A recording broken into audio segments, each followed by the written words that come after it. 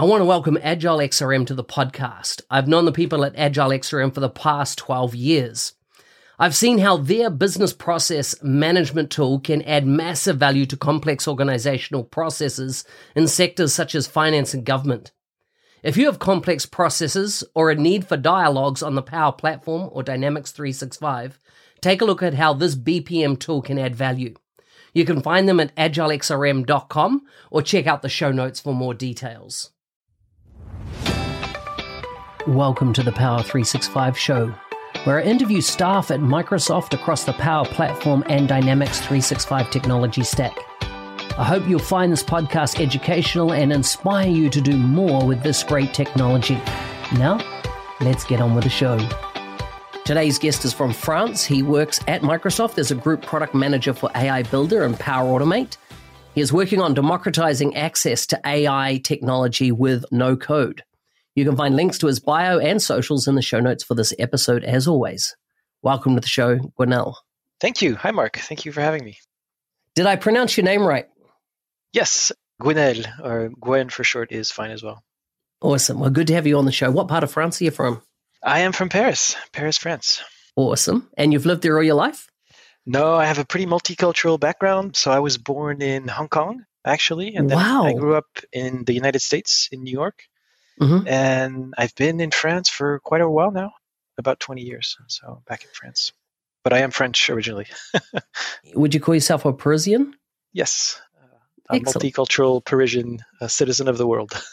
Nice. Now, when you said Hong Kong, that interests me because I've done a lot of work in Hong Kong in my career. What part of Hong Kong were you in and why were you born in Hong Kong? Oh, I don't actually know. Remember, I left when I was 3. So my family went abroad. Lived in Asia for many years. And so, both myself and my sister are born over in Asia. Mm-hmm. Traveled a bit, Hong Kong, Singapore, Australia. I was very small, so I remember not much of it, unfortunately. Have you ever been back to Hong Kong? I did. I went back a few years ago. Interesting to kind of go back on the motherland or your birthland. So that was quite something. Yeah, I love Hong Kong. I love it. I love spending time there. It's such a great city. And I'm talking about really the island. Being out on the island rather than the mainland part of Hong Kong is where I've spent most of my time. But definitely love it. Tell me about food, family, and fun when you are not working, when you're not focused on your Xbox core or something like that. What are you up to? So I have a family, which keeps me quite busy with the 3 young children. And fun, I love music. So still play a bit of guitar in bands kind of here and there. But I think progressively over the years, work and family have supplanted any of my efforts in terms of music. But this is what I enjoy for fun. And then sports as well. I enjoy a lot of basketball and running as well. Okay. Tell me top 5 things to do in Paris that are not the typical, Louvre, Eiffel Tower, Moulin Rouge, Montmartre, or Notre Dame, or cruise on the Seine. Don't give me any of those. I've done all those. Tell me the 5 hidden secrets of Paris. I would say the Microsoft Office is maybe a hidden secret, but okay. I don't know if that would be no, that's good. So much enjoyable. Yeah, I mean, you have to go up to kind of the, where the kind of the real Parisians go to hang out, maybe a little bit up north, in the north of Paris, areas, around maybe République, Oberkampf, some places maybe in the 18th. So, there's a very vibrant nightlife in Paris. So, there's definitely lots of things to do there. And there's, the Louvre, obviously a famous museum, but there's lots of super interesting museums. There's, for example, Fondation Louis Vuitton. I was there very recently to catch a super interesting expo around works of Andy Warhol and Basquiat. There's very, super vibrant in terms of culture. So I would say, those are definitely some things to do. You definitely have lots of culture around theater as well, the arts. So, maybe catch a play at the Comédie Française, some classic French theater. And there's definitely some interesting areas to kind of go. There's lots of rooftop places, rooftop terraces that are starting up in Paris. So nice. That'd be interesting to catch. Excellent. I'll be listening to this back to note all those and on the next time I'm in France. there's so much more of France I want to explore. I've been a lot in the south of France. Yeah. Stayed there for some time, and I haven't been to Champagne, which I feel is shocking, being that my wife and I both love our champagnes. And there's a couple of UNESCO World Heritage sites, I think, up around that region as well that are a must-see at some point. And then, of course, the cheeses. Oh, of course, yeah. So many flavors cheese, of cheeses. Champagne is amazing. When I went there, I felt like every occasion they just drink champagne. It's instead of having a bottle of water, champagne. It's lovely. So yeah. It's wonderful there. I was in a wine bar in London, and we'd been drinking wine, all evening, bottles. I was with a friend that was very much into his French wines. We wanted to switch gears, and so we needed a palate cleanser. And we asked their host, what do you recommend as a palate cleanser? And he was like, champagne. So it's champagne's a great palate cleanser. I know. And my friend was like, oh, no, let's extreme. I'm like, no, let's do it. So he had an expensive bottle of champagne and then switched gears onto another variety of wine. So it was superb. Gaming, are you a gamer? I used to be, but I'm not so much of a gamer. I used to work in the Xbox division, actually. Yeah. For many years, we were working on a media service for Xbox. And so I had lots of great perks there of, getting access to Xbox and a ton of games. So that's maybe the period where I was mostly a gamer, but I've lessened my gaming activity quite drastically. Yeah. I see Sachi has just did a big promotion of Starfield being released. And I've spent probably 5 minutes before being called away by children in it. And I'm looking for a window, to get some good game time in, because that just looks like an epic new game that's out. Now, I'm not on Xbox. I've owned Xbox consoles. I've won them in Microsoft competitions and sold them pretty quickly because I'm more on a PC as my preference when it comes to gaming. So the mouse and keyboard. Yeah, rather than a controller. Okay, let's get on to the meat and potatoes of the show, which is around your area of expertise. So just tell us a bit about, before we get there, how did you get to where you are at Microsoft? What was your IT tech journey outside of Microsoft, then inside of Microsoft? And bring us right up to date about the area that you focus on inside the tech stack. Yeah, so I studied computer science, I think, as probably a lot of folks at Microsoft. I started my career in startups. Paris, another thing about Paris, super vibrant tech startup ecosystem. Awesome. So I spent about kind of 5 years in that ecosystem. We were working on a software distribution, actually for game companies and software publishers, so not very far away from the realm of Microsoft. And then, I kind of wanted to see a bigger structure, for better or for worse. I think one of the things that I loved about startup was everything is going super fast, but at the same time, it's kind of crazy with no processes at all. And I just wanted to see kind of the other side of the house to be able to grow kind of personally. So on a different route, I went to Accenture for a little while, and then Microsoft. So kind of saw lots of different flavors of the IT software and services industry. And I started as a PM, as a product manager, individual contributor in the Xbox division, working on media. Historically, there's a team of research and development for IT development in Paris offices for Microsoft, the Microsoft Engineering Center. And we focused over the years on different types of products. And a couple years back, I think there was a pretty strong sense to put a ton of resources within Microsoft to focus on this kind of vibrant new ecosystem around Power Platform and Dynamics and creating innovative business solutions. And our team was brought into the mix and welcomed that change. It felt like very core to Microsoft's kind of core business, which maybe media, music, and video is a little bit further away from that core. So I welcomed that change and have been there for about, I think, probably like 4 or 5 years now. And so I've done, I think, different things aside from I see a product manager over the years, worked into being a product lead. I went into engineering division for a little while as well, managing engineering managers.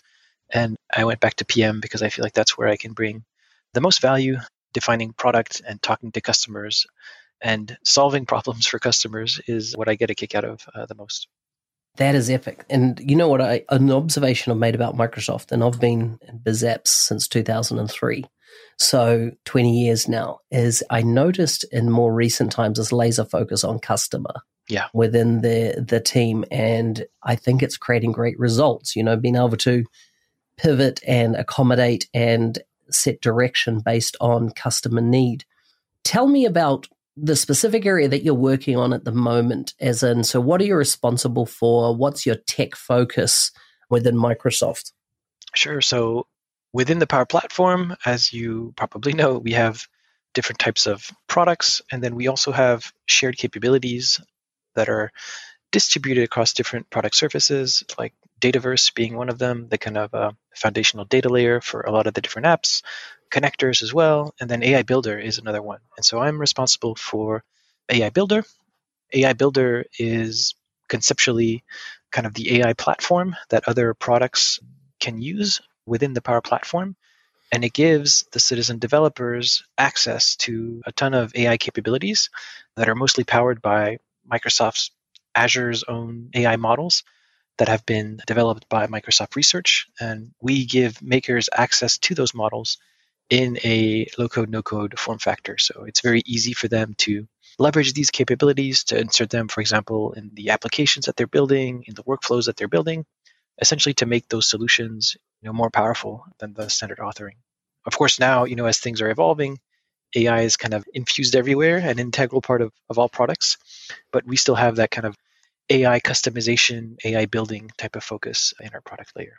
So you obviously support, when we look at the 5 apps that wrap the Power Platform, the 5 technologies, we've got Power Apps, we've got Power Automate, Power BI, Power Virtual Agents, and Power Pages. Which ones does AI Builder specifically support? So right now, we're specifically integrated in Power Automate and Power Apps.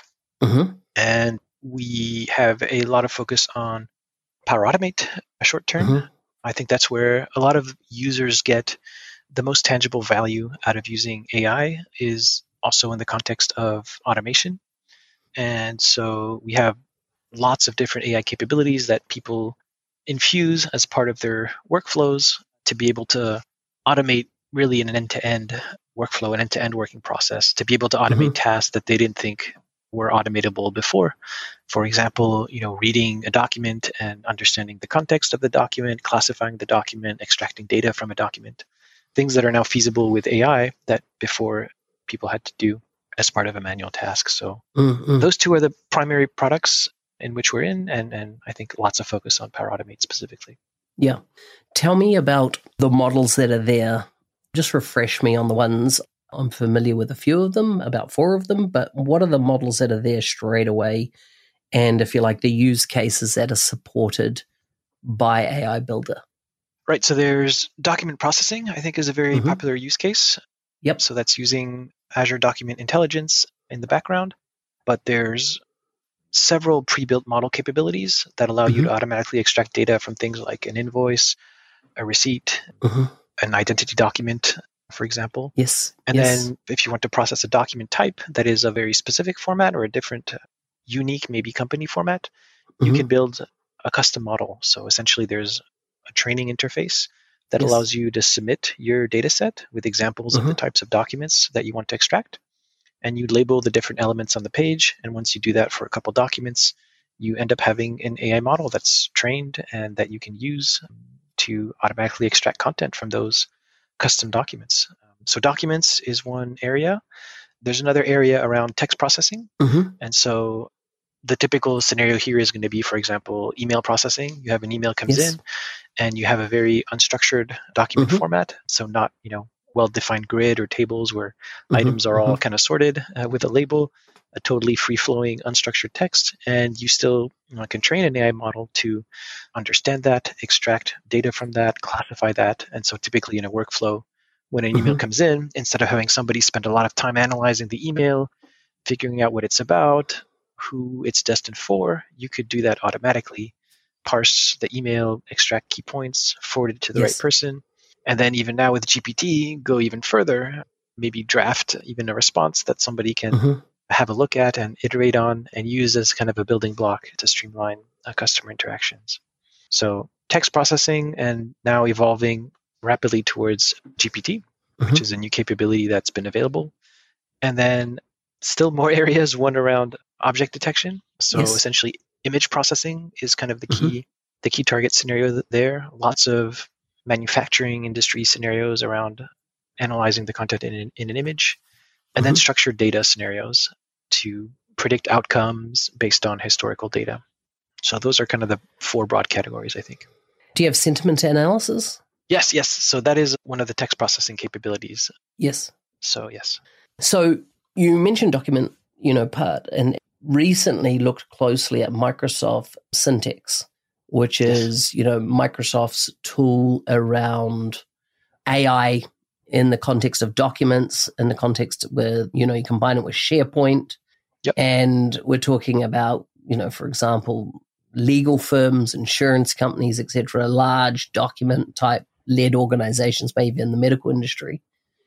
Is there any interconnection between the Syntax product and AI Builder and what you can do there? Yeah, absolutely. Is it an on-ramp to that product? Is it, what are your thoughts? Yeah, no. So we have a partnership with the Syntax team. And so they leverage a lot of the same kind of out-of-the-box AI capabilities that we give Power Platform customers access to, except they give those, the users that are in M365 and SharePoint access to those capabilities. Yes. When it comes to building out custom models to custom training a model, they actually embed an AI Builder model creation experience. So we've partnered with them essentially to embed our AI custom model interface. And so users can go a step further. If they have a unique document that they want to process, they can use an AI Builder model in the context of their SharePoint library. Yes. So yeah, we have a very close partnership with them that's working great. I think the scenarios are very similar. I would say maybe the scenarios SharePoint Syntax are a little bit closer, in my mind, at least to knowledge management, information sharing. Yes, yeah, whereas 100%. Yeah. Ours is more of kind of a end-to-end workflow where you're taking data from one end and kind of posting it in another system. So they're very similar and linked in the interface, but the workflows are a little bit different. Yeah. Interesting.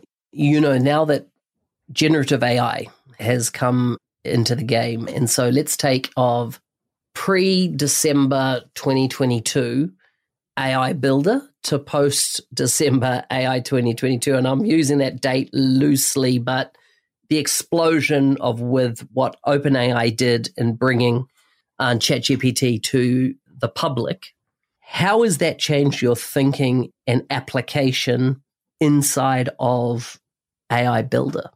Yeah, I think it's changed everything. OpenAI did, which was incredible on top of the actual power of the model, is they built a very unique user interface in my mind that made it super accessible to go interact with these models, because the technology had already been there, for a couple months before, but they really created that sort of immersive chat experience where anybody can use the product.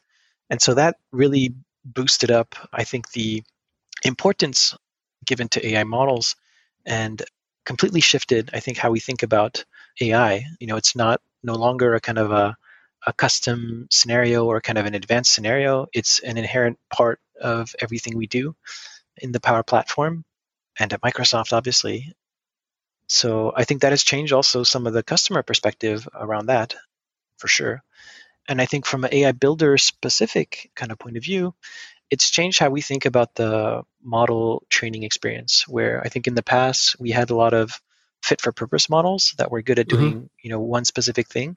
And if you wanted to build a custom version of that, you would have to feed it your data set, label items, spend time, training the model, keeping the model fresh. And now with GPT, it's kind of a very different ballpark. You have very generative general purpose model that can do a wide range of things, in some cases even better than some of the fit for purpose models. And so I think we're probably seeing a shift towards that model creation experience where hopefully in the future, we will be able to use GPT to do much more than text processing tasks, but also maybe extracting content for documents. And that will, simplify the model tree creation process for makers. I think we're not quite there yet. A lot of these fit for purpose models, obviously, I think they run probably faster and at a more efficient cost than GPT, but perhaps we'll get there over time.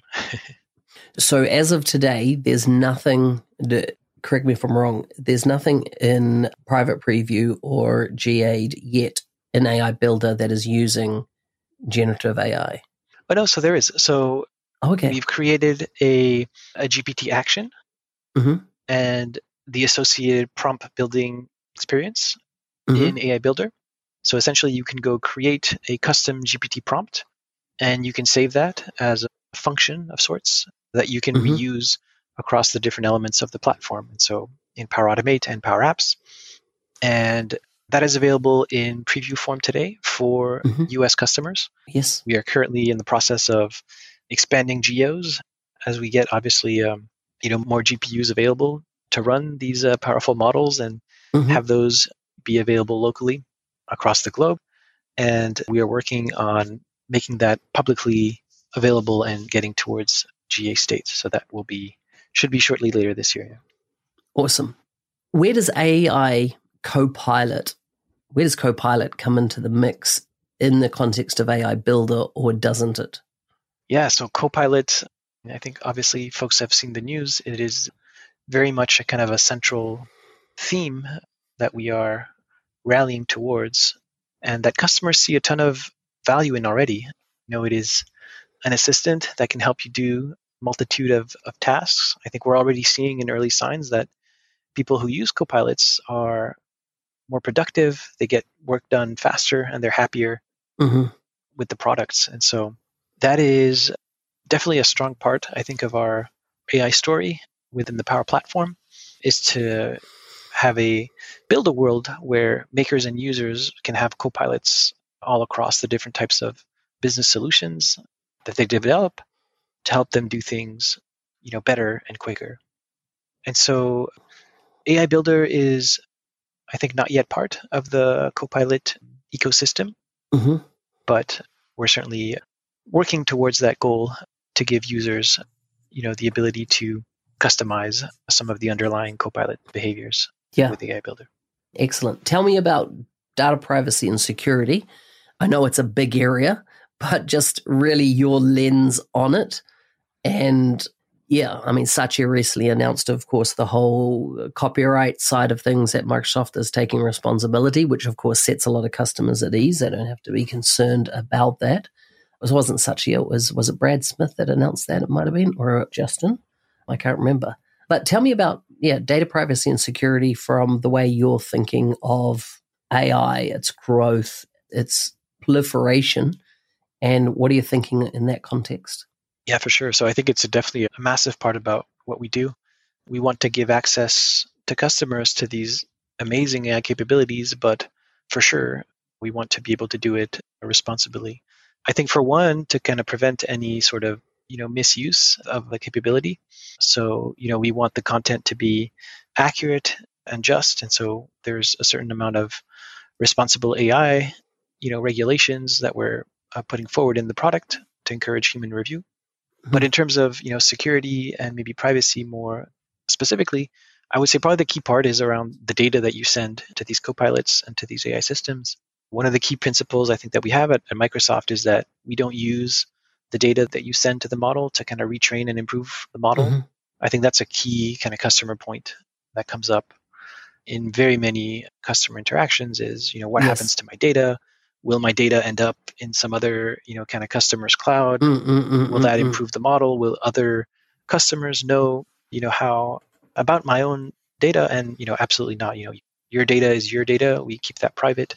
We don't use your data to retrain or improve your model. And the underlying models are part of your Microsoft cloud. They are your intellectual property. And we don't use that for anything else. So in that training side, I just want to clarify something there. You're not using it to retrain the generative AI model, the one that might come from Meta or OpenAI, etc. But there would be a training or a grounding in your own data, right, that it does understand your data, so how your application of it would get smarter over time in the context of your own organization, your own data. What's not been done is that used to train back the master models or that have been brought onto the platform. Is that right? Yeah, correct. At least not in the capabilities that are in product now. Yeah. But yeah, that's the general idea is you're sending an instruction to the model through the form of the prompt, and then you're giving data essentially to the model to be able to ground that information to a specific context or with a specific output. But you're not actually custom training the model or fine tuning the model in itself. Yeah. Final question, ChatGPT, what are your thoughts? How are you applying it in your own life? How you personally, outside of, your tech career in Microsoft, what are your observations about the future of AI? Are you excited? Are you worried about a dystopian future? Are you excited about a utopian future? What are your thoughts? What's your research? What are you thinking? Yeah, I mean, I'm very excited about ChatGPT and the future of generative AI.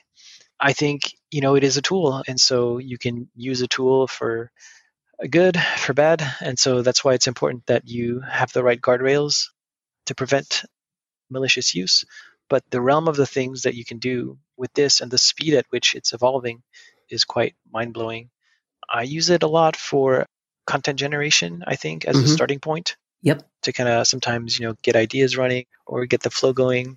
Obviously, also the new sort of Bing with GPT integration, I find as a much more valuable search tool than the traditional web search. Yes. So I use that a lot as a means to kind of tailor the output. And that is, I found really a very great time saver and a great learning tool as well. I feel like I learn faster when I have the content that's already produced the way that suits the information that I was looking for, instead of having me to go through, parse different sources. And yeah, I use it a lot for those specific purposes. And yeah, I mean, I think there's lots of different applications, obviously, and it's a little bit too early to know, how this will go. I think the spectrum of using AI to kind of solve humanity's most pressing problems around research in the medical field, I think, are the sort of the best spectrum of where it can go. I think there's very interesting discussions also with Sam Altman, where he's kind of portraying this, and it is a tool, and so it can be used for harm and misuse as well. I'm confident in, if we have a kind of a common legislation and the right sort of safeguards, that the tool can be used for good and that we can use it to augment, human capabilities rather than the opposite. Gwenael, it's been a pleasure to have you on the show. Thanks for coming on. Thank you, Mark. Appreciate it. Thank you. Thank you very much. It's been a pleasure as well. Hey, thanks for listening. I'm your host, Business Application MVP Mark Smith, otherwise known as the NZ365 guy. If there's a guest you'd like to see on the show from Microsoft, please message me on LinkedIn. If you want to be a supporter of the show, please check out buymeacoffee.com/NZ365 guy. How will you create on the Power Platform today? Ciao.